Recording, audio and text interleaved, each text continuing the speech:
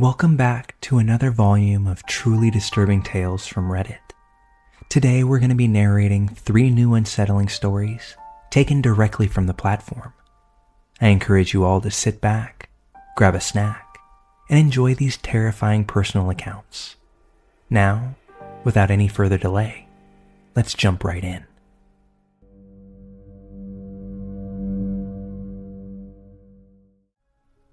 This story takes place just a few nights back, and to be honest, I'm still wrapping my head around what I almost walked into.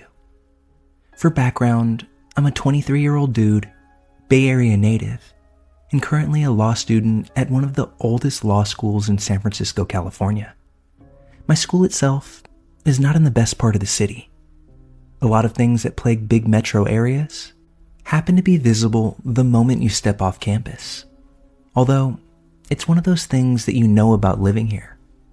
For the most part, one is able to just go about your day without it being a real impediment 99% of the time. But there's always that chance.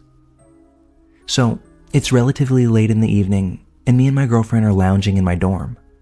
I'm half watching whatever she put on Netflix, while also scrolling through Instagram on my phone, all while she dozed off while laying across me on the couch. She happened to surprise me when she sat up and said that she needed to move her car off of the street. Parking here, for those that have cars, is not always the most convenient. There's a student lot that we pay for access to use, but being that it is down the block from where most of us students reside, it can be less inviting to park so far from the front doors of our building.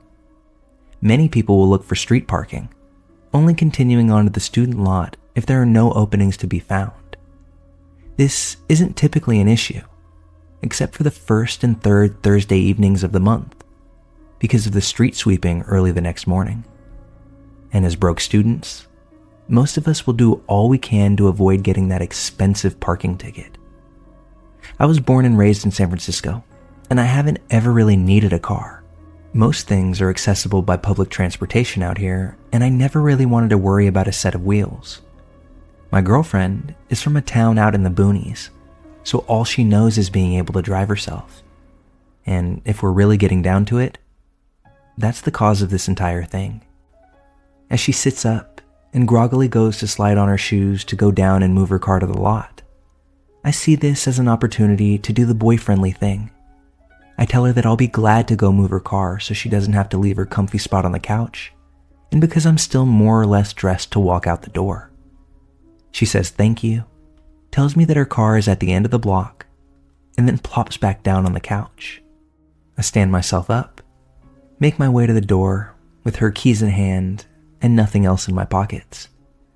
I walk down the communal hallway to the elevators and press the down button for the lobby. When I land down there, I step out and make my way to the front door of the building, passing the security check-in desk off to the right. I make eye contact with the night security guy, give him the classic dude nod, which he returns in kind, as I step out into the crisp evening. My first step out of the building kind of floods my senses with city noise and city smells. The sound of a munibus a block or two away, the sounds of incoherent screaming a little further off, and the ever-present smell of urine. Okay, let's find this car. While she said it was at the end of the block, she didn't say which way or where exactly, so it's on me to figure this one out. I start on my side of the street, clicking her key fob to see if I can hear or see the horn honk or lights flicker, but nothing. I walk up the block a little ways, doing the same thing, when I finally see the lights of her Volkswagen Jetta light up in the distance on the opposite side of the street. Alright, cool. One step down. I make my way to the car, climb in, and settle. My girlfriend is a bit shorter than myself, so the first thing I have to do is adjust the seat, so I'm not driving anywhere with my knees to my chest. I find the right spot and go to turn the car on, getting ready to pull off. I put the car into drive to maneuver out of the spot, but before I move an inch, a few things happen. 1. I realize that I can't see anything out of her mirrors due to how I move the seats. And 2, this particular vehicle, when the car is put into gear, it will automatically lock the doors. Something that I think that I knew, but up until this point, absolutely paid no attention to. So with the car in gear now, I go to adjust the mirrors when, out of the corner of my eye, I see something at the driver's side window. I turn my head to face it, and after a moment of my eyes adjusting to the low light outside, I see a man standing inches from the car, leaned down, peering right in at my face. From what I can tell, the dude was probably in his early 50s or so, looked a bit scraggly, and had all the earmarks of a homeless individual if I'd ever seen one. As I'm trying to assess what's going on and why this guy is just staring at me, he mouths a few words. I don't know if he said anything aloud or if he expected me to read his lips, but that's when I said, "What?" He responds this time, in full volume. "Where is she?" Instinctually, I just kind of stare back at him with this look of not knowing what this is all about. Well, I guess he took this as a non-response and quickly hit the window with the side of his fist before repeating the phrase, "Where is she?" The hit to the window snapped me out of whatever trance I was in, and I responded back with, "Dude, I don't know what you're talking about, but get the fuck away from my car." It's at this moment that the look on his face went from blank to filled with malice in a flash. He reached down for the door handle, and I heard him try to yank it open. This is the first time I've ever been thankful for those automatic locks. When he couldn't get in, he took a single step back from the car before standing straight up and raising his shirt to reach into his belt line. Now, I've watched enough shows and movies to know that nothing good ever really comes from that motion. So I take this pause in the action to pull out of the spot and away from this sketchy dude.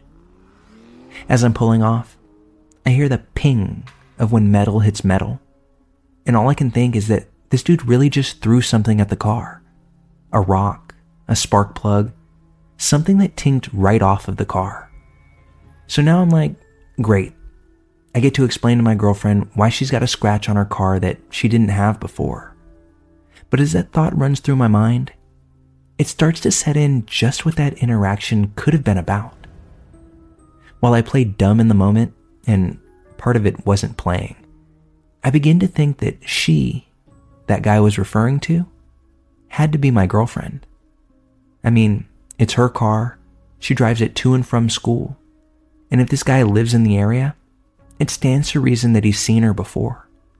And while that's a bit troubling in and of itself, I'm now thinking about how I'm going to get back to my dorm, because I'm pretty much going to have to walk right back by where this guy was standing, and I really didn't want to deal with any more static.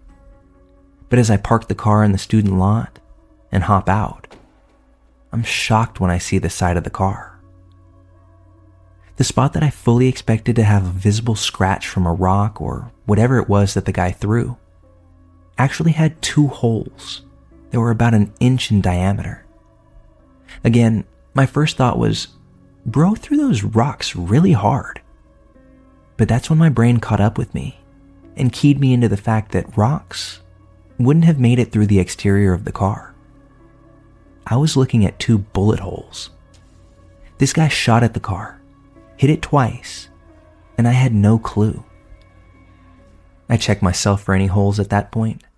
Luckily, there were none. And that's when the next order of business presented itself. How was I going to get back home safely? Like I said, all I had were my girlfriend's keys. No phone, no means of calling anybody, and the garage is all but empty of people. I have no choice but trying to get back to my dorm being unseen by this guy.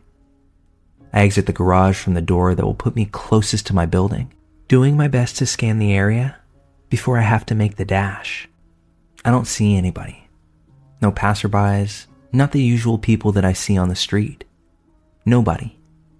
Which I see as a blessing this time. I take off down the block, running like I haven't done since childhood, in hopes of reaching that front door before being accosted. I make it, swipe the entry key, and press the door open before stepping inside. The security guard that I had seen before leaving seemed a bit surprised when I banged through the door, but after seeing the look on my face and being able to explain the situation to him, he picked up the phone at his desk and dialed the police while saying, "Come take a seat, man. Stay here till the cops come." They did, probably about 15 to 20 minutes later, and they got a statement from me. I told them the lead up, about the shots fired, and everything else I could think of. They weren't entirely dismissive of the situation, but they did seem hesitant to want to do much investigating in the dead of night. They asked if I had seen which direction the guy had gone in, but I had no clue. I asked if they wanted to see the bullet holes in the car, but they said to bring the car to the precinct the next day, and they would have the lab guys collect information then. And that was that. They gave me a copy of the report, and were on their way. I was still shaken to say the least, and when I finally make my way back up to my dorm, I find my girlfriend right where I left her on the couch sleeping. I wake her up and begin to unpack this whole ordeal. As she wakes up, I can tell that all of this isn't quite sinking in for her. Creepy guy basically asked for her. When I told him to f*** off, he shoots at her car. At me. That's when she finally asks, "What did this guy look like?" I tell her, worn out, early 50s, disheveled. She says, plain as day, "That sounds like Craig." To which I reply, "Who the fuck is Craig?" She explains that Craig is a homeless guy that she sees pretty regularly. She's given him a few bucks here and there or leftover food, and he's always been nice to her. Although she could tell from her interactions with him that something was a bit off with Craig. He'd always ask her where she was going, or when she was coming back, or if he could walk with her to her destination. She always said no, but I guess recently, she had started to avoid Craig more and more because of how weird he would make her feel. As I connect the dots at this point, it seems more and more like Craig had some deranged intentions. When he saw someone get into the car, he no doubt thought that it was my girlfriend. When he made his way to the window, whatever his original ideas were, they must have changed when he saw me in there and not her. Whether his original plan involved that firearm or not, I'll never know, but it definitely gives me chills to think about. The next morning, we took the car down to the address that the cops gave me for them to collect evidence. They found 2 .22 caliber bullets lodged in the trunk. Not that I needed the confirmation that I got shot at, but there you go. No cops have reached out to me further in regards to this case, so I'm kind of at a loss right now. Not sure what to do if I see Craig again. Not sure what he'd do if that situation presents itself. And while I'm happy my girlfriend didn't have to come face to face with this situation that night, I likely won't be volunteering to move any cars anymore. This really turned into a no good deed goes unpunished situation in my own opinion. We'll see where it goes from here.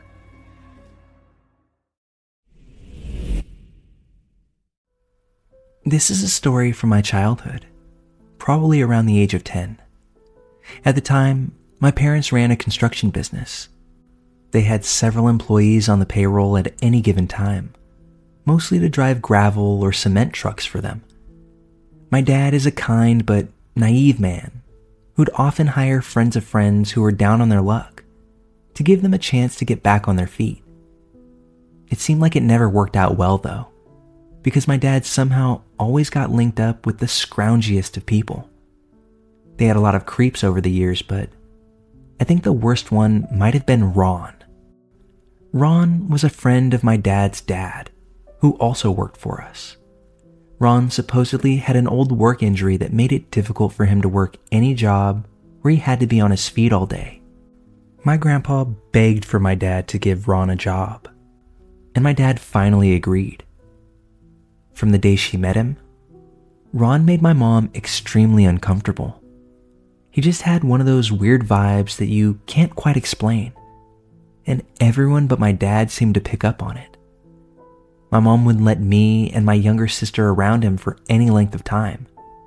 We were homeschooled at the time, and my mom worked in the office, so we were around job sites quite a bit. She kept telling my dad that we should let Ron go, but my dad wouldn't because he said that he didn't have any legitimate reason to fire him. Now, this is the weird part. Whenever my sister and I were at the office on a slow day, my grandpa would always try to get us to come over and sit with him and Ron. He would always ask, "Don't you girls want to go for a ride with us in the big truck?" Ron himself wouldn't speak to us. He let my grandpa handle that. We were shy kids, so we never agreed to it, but he was so damn persistent. It reached a point where it was literally every single time he saw us there. My sister and I would take turns hiding in the bathroom, just so that we didn't have to be around them. They'd always do it when my mom was out of the room, and they'd back off whenever she came back. My dad was never around when it happened, and I don't think that he believed it. I mean, who would want to believe that their own father is being creepy towards their grandchildren? My mom eventually had enough and told my dad that Ron had to go. A few years later, we unfortunately found out that Ron had taken a young girl out on a ride in the truck and had assaulted her. It was obvious then that my grandpa was enabling him the whole time, and I shudder to think what would have happened if my mom hadn't watched out for us. Edit. To answer a question I've seen several times here, yes, I believe that my grandpa was a sick man and had a proclivity for young girls as well, and he wasn't just an enabler. And I think deep down that my dad absolutely knew it. This is purely conjecture here, but it was a common rumor in my community growing up that my dad's dad had assaulted my aunt when she was a child. None of the family ever talked about this, other than my mom, who was a hero and would never let things go. She had always asked my dad, and he'd just say that he didn't know before changing the subject. The fact that he wouldn't immediately jump to defend his dad against accusations that are as serious as this, huge red flag in my opinion. I now have no contact with my grandfather or the rest of the side of the family. And to be honest, my life is much better for it.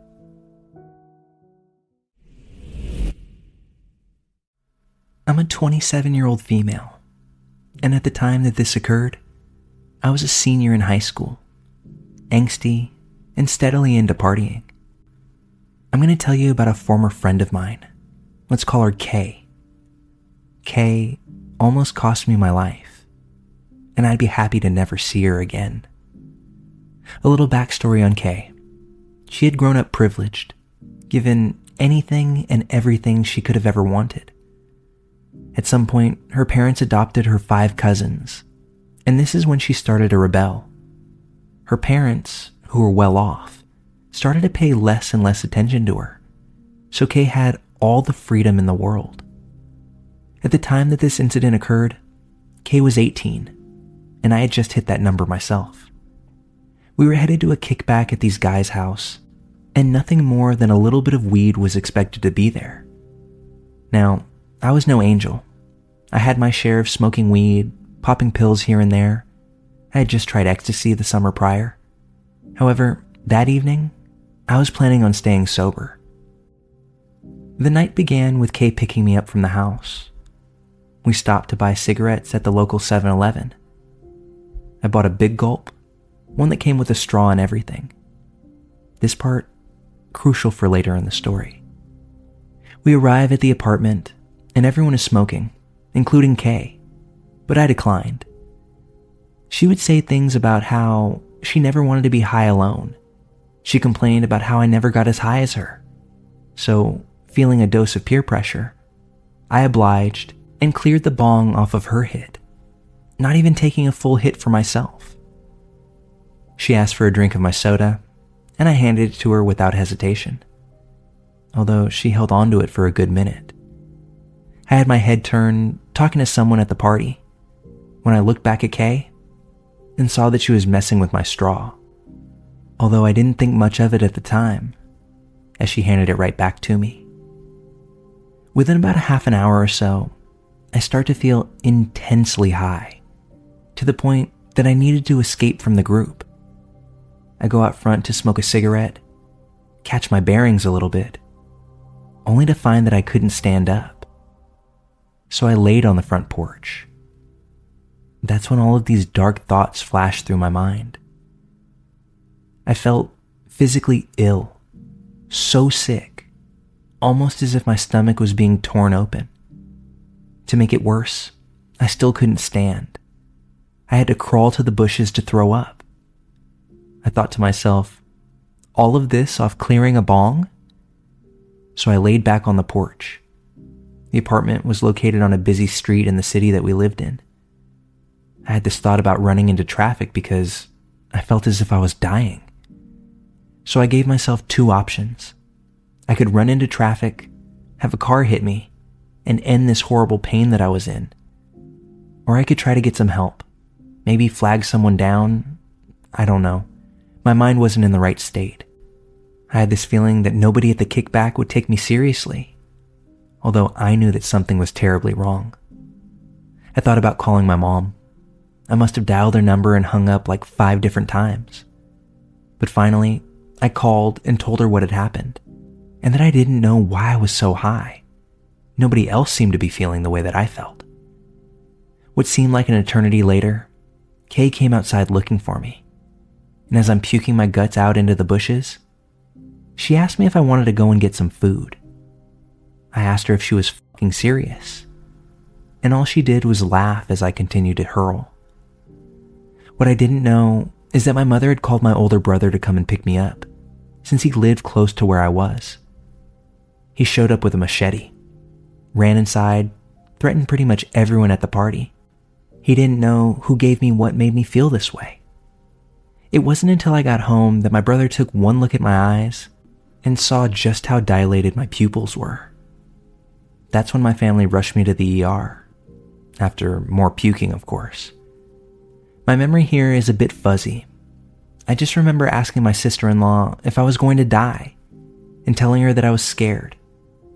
The nurses ended up sedating me due to the fact that I was yelling and threatening all the medical professionals around. Totally out of character for me. They did a tox screen and found MDMA, the drug found in ecstasy, along with other drugs in my system. I'm assuming the other drugs were what's used as filler when you're creating a batch of ecstasy. Now, this is all frightening and everything. However, what I found out a few days later absolutely shocked me to my core. Kay had been to a house party the next night.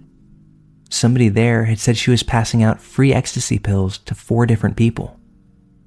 Of those 4 that she handed the pills out to, 3 of them had grand mal seizures and had to be taken to the ER by ambulance.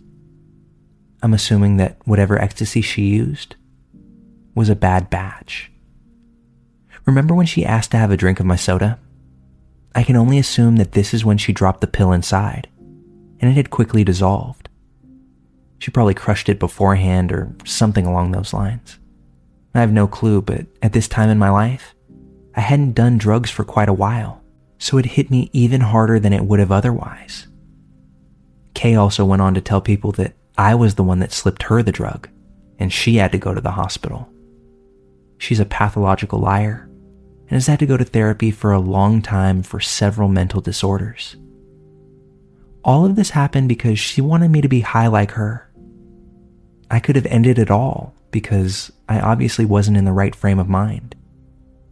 This act still affects me to this day. I know it sounds cliche, but I have a hard time trusting people.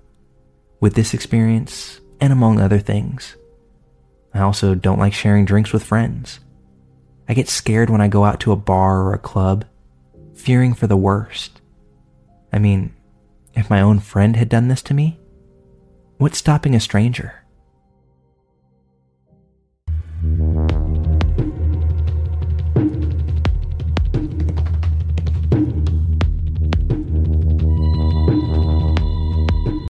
If you own a vehicle with less than 200,000 miles and have an auto warranty about to expire or no warranty coverage at all, listen up. CarShield has a low-cost month-to-month vehicle protection plan that covers more parts than ever. Visit carshield.com/audio to find out how you could pay almost nothing for covered auto repairs. Drivers who activate this vehicle protection today will also receive free roadside assistance, free towing, and car rental options at no additional cost. Get your free quote today at carshield.com/audio. That's carshield.com/audio.